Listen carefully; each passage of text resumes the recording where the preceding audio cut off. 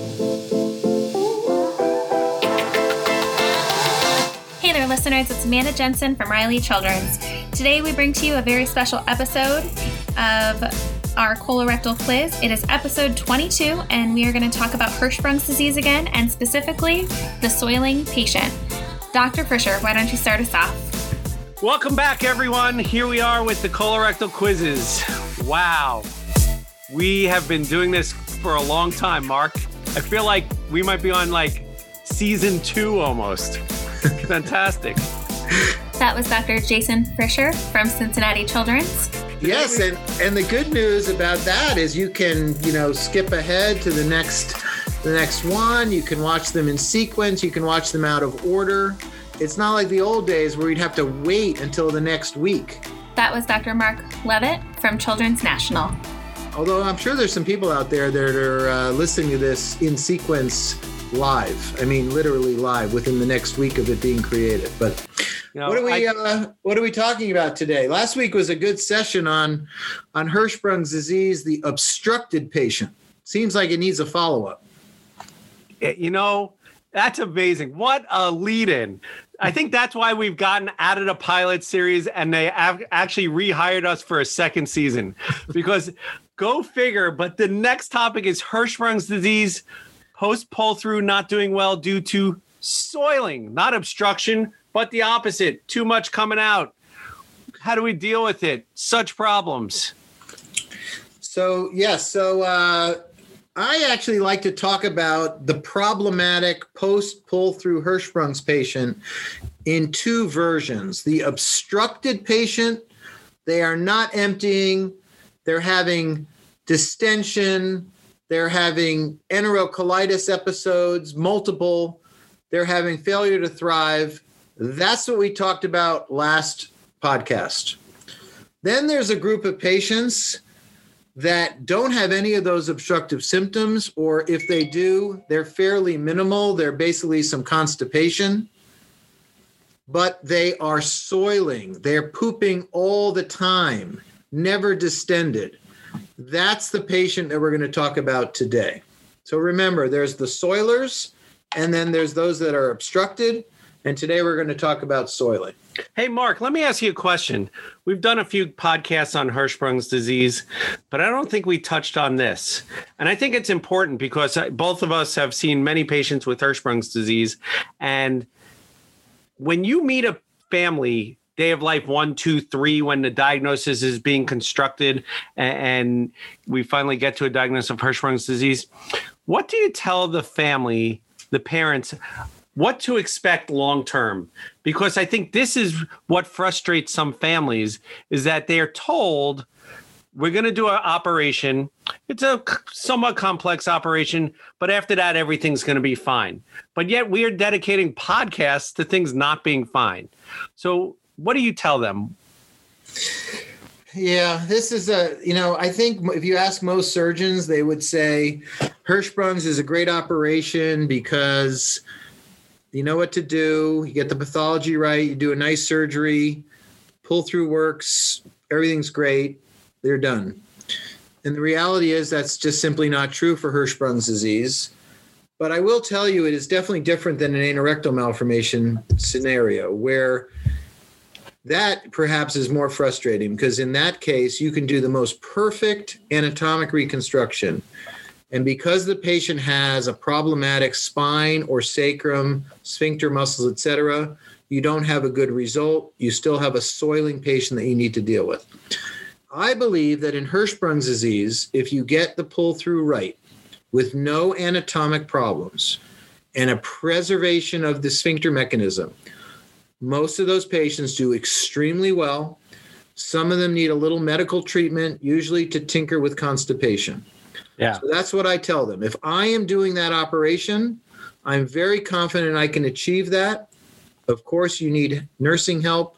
You need tinkering. You need to make sure that they're pooping once or twice a day. You need to help them get to the right consistency of stool. But there is no reason why any Hirschsprung patient should be obstructed, and there's no reason why any Hirschsprung patient should be soiling. And if they are, we need to investigate why, and we can fix them And that's what we're going to talk about today. I think that's the key is I tell the families that there is the potential of issues. I mean, some of it's out of our hands, pathology, let's say, right?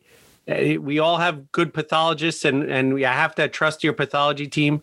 But sometimes we have pathology that changes. I mean, we've had cases, Mark, I remember when we were working together where there's a case where we reviewed the pathology and at the time of pull through, ganglion cells were present.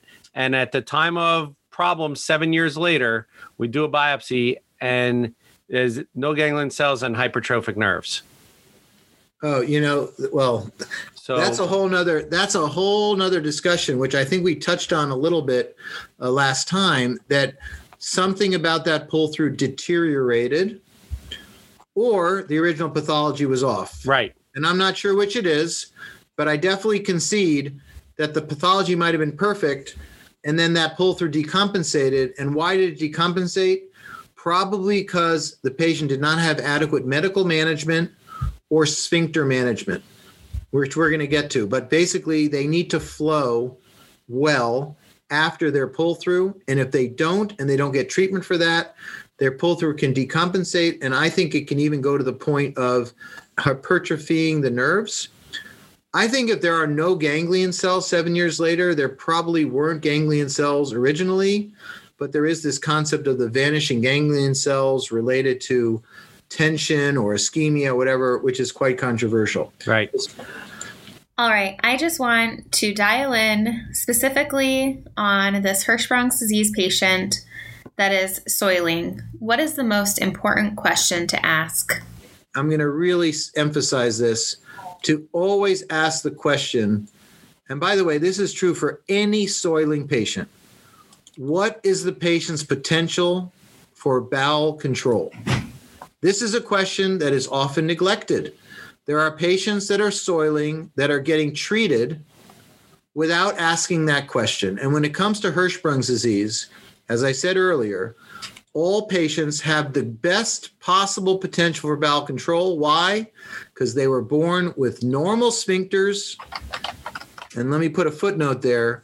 Sometimes too strong, where they don't relax, but they certainly aren't lax sphincters. And an intact dentate line, anal canal sensation should be intact. So when you take care of a Hirschsprung's patient and their dentate line is intact and their sphincters are intact, they have all the potential to have voluntary bowel movements and to have bowel control.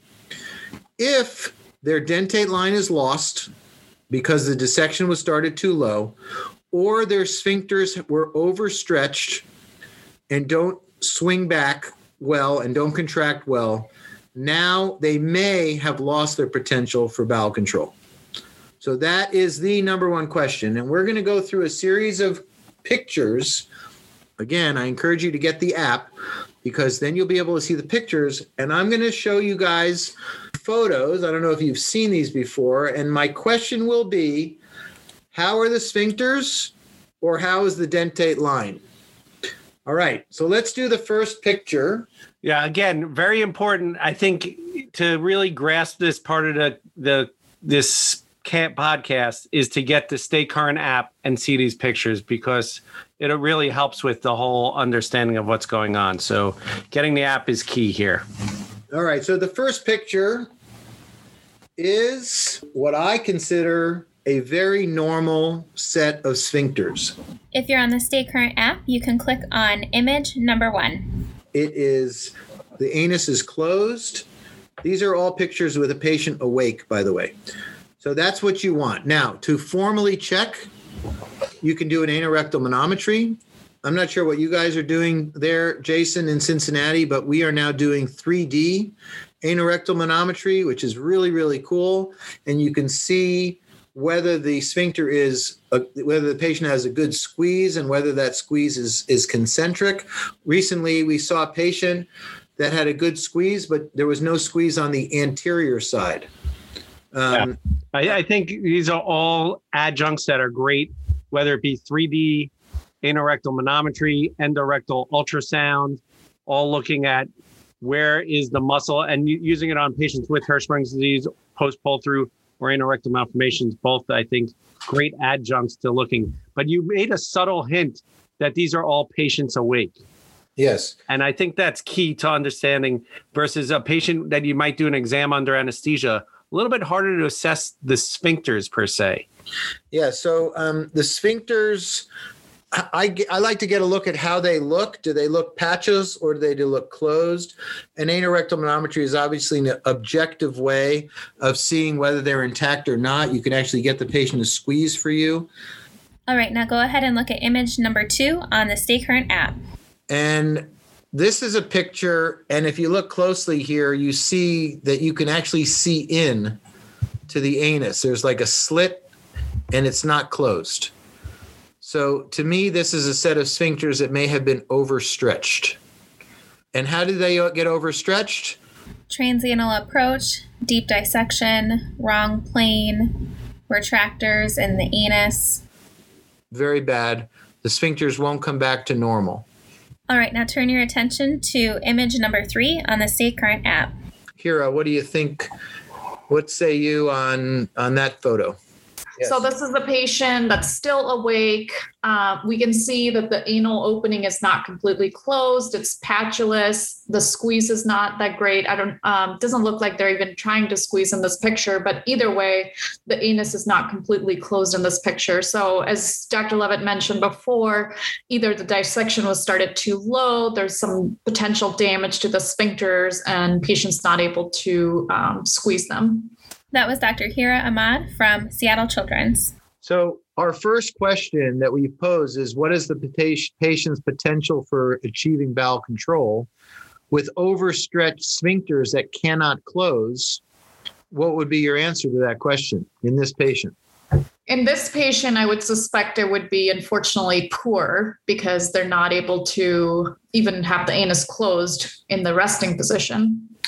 Right. And for other patient groups that don't have good potential for bowel control, like ARM with a poor spine and a poor sacrum, like spina bifida, what do we do for the soiling patient with poor potential for bowel control? Yeah, so they generally need to be in a dedicated bowel management program, either on enemas, could potentially consider it an antegrade option. So Dr. Levitt, what's the bottom line here? They need a mechanical emptying if they have lost their potential for bowel control. And of course, there are patients that are borderline, but I think a mechanical program can get them to a point where they are clean and psychologically want to be clean and then more likely to successfully potty train. But in a patient with injured sphincters or lost dentate line or both, they need a mechanical program. Before starting a mechanical program, would you do an anal rectal manometry in these patients? Yeah, so my routine now is to do a 3D anal rectal manometry in all of these patients. And if they have a good squeeze, then you know that they have potential for bowel control. I note whether they have a dentate line or not, which we're about to discuss in the next little segment here. And then you can make a judgment call whether you want to try to potty train them with medicines like laxatives or give them a break and get them mechanically clean and then try the laxatives another time. And whether you do rectal enemas or a Malone is another philosophical discussion that we can have on another podcast. Depends on how willing they are to tolerate rectal enemas. It depends on their age. But the bottom line is I think they need a mechanical program to start. And then some of them need a mechanical program forever. And then some of them can transition over to normal bowel control. Nowadays, I do a 3D anal rectal manometry because I've started to do a new technique, which we just wrote up in JPS, of tightening of the sphincters. Which has actually had great result. We've done it in a number of patients. And for a patient who had disrupted sphincters or patulous sphincters, tightening them up will be, I think, will be ultimately a helpful maneuver. All right, now let's look at image number 4. If you're on the Stay Current app, go ahead and click on that picture. And what do you see here? So in this patient has a circumferential, about a centimeter, half a centimeter to a centimeter circumferential rectal prolapse. Rectal prolapse after a Hirschsprung's operation? Hira, what are you talking about? It's probably secondary to sphincters being damaged and then them not being able to, or them. Well, I guess they're not really squeezing that hard though, right? So no. This is iatrogenic. There is no patient. You have never seen in all those wonderful colorectal people that you have gotten the opportunity to train with. None of those people have ever had a rectal prolapse after a Hirschsprung's pull through, ever. Jason Fisher, never. Me, never. Why? Because the sphincters are preserved. If you overstretch the sphincter, this is one of the worst pictures I've ever seen. If you overstretch the sphincter, it will become patulous. It almost looks like a spina bifida anus at this point. And then the additional problem here in this particular picture, there's also no dentate line. So the sphincters have been overstretched to the point of laxity, to the point of prolapse, and the dentate line is also lost because the surgeon started the operation too low and sewed the colon to the anus, which we're going to get to in the next series of photos. But Hira, you were dead on. I mean, the muscles help control prolapse, right? When everyone has a bowel movement, your sphincters relax, the anus opens up, some mucosa comes down, but as soon as you tighten back up, that is retracted back in. This is a patient at rest with prolapsed mucosa. The two things went awry.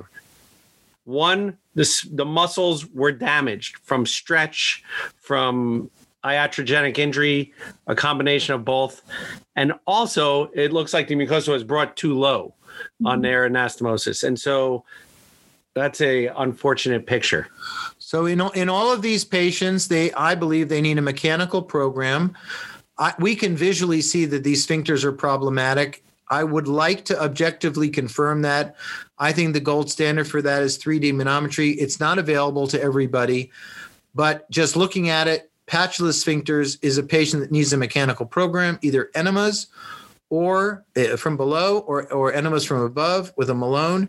Nowadays, if I found a patulous sphincter, I would offer the patient a sphincter reconstruction.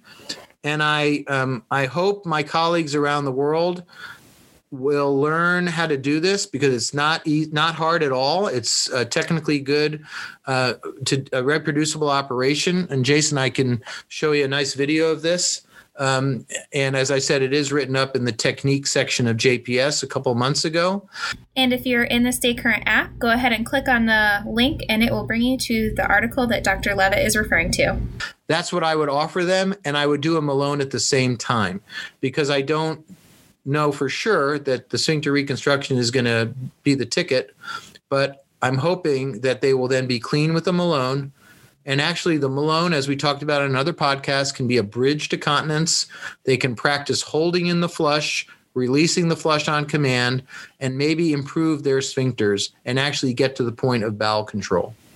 All right, and that wraps up part 1 of a 2-part series in the colorectal quiz, episode 22, Hirschsprung's disease and the soiling patient. So to summarize for this episode, in a patient with Hirschsprung's disease that's not doing well, and specifically having issues with soiling, the most important first question is what is the patient's potential for achieving bowel control? And really to assess this, you want to assess both the dentate line and the sphincters. Regarding the sphincters, we want to know what is their squeeze and is it concentric. Regarding the dentate line, we want to know if it is intact. It's important to evaluate these things with the patient awake. In addition, a great way to analyze this is also through 3D anal rectal manometry. Overall, if you think that either number 1, the sphincter is poor, or number 2, the dentate line is inadequate, and this patient will have poor bowel control, really the answer and solution to this problem is mechanical emptying. And this can be in the way of a Malone or retrograde enemas. And with the next episode, we will be talking about Hirschsprung's disease and this soiling patient, and specifically talking about that dentate line. Until next time, this is Amanda Jensen at Riley Children's, and remember, knowledge should be free.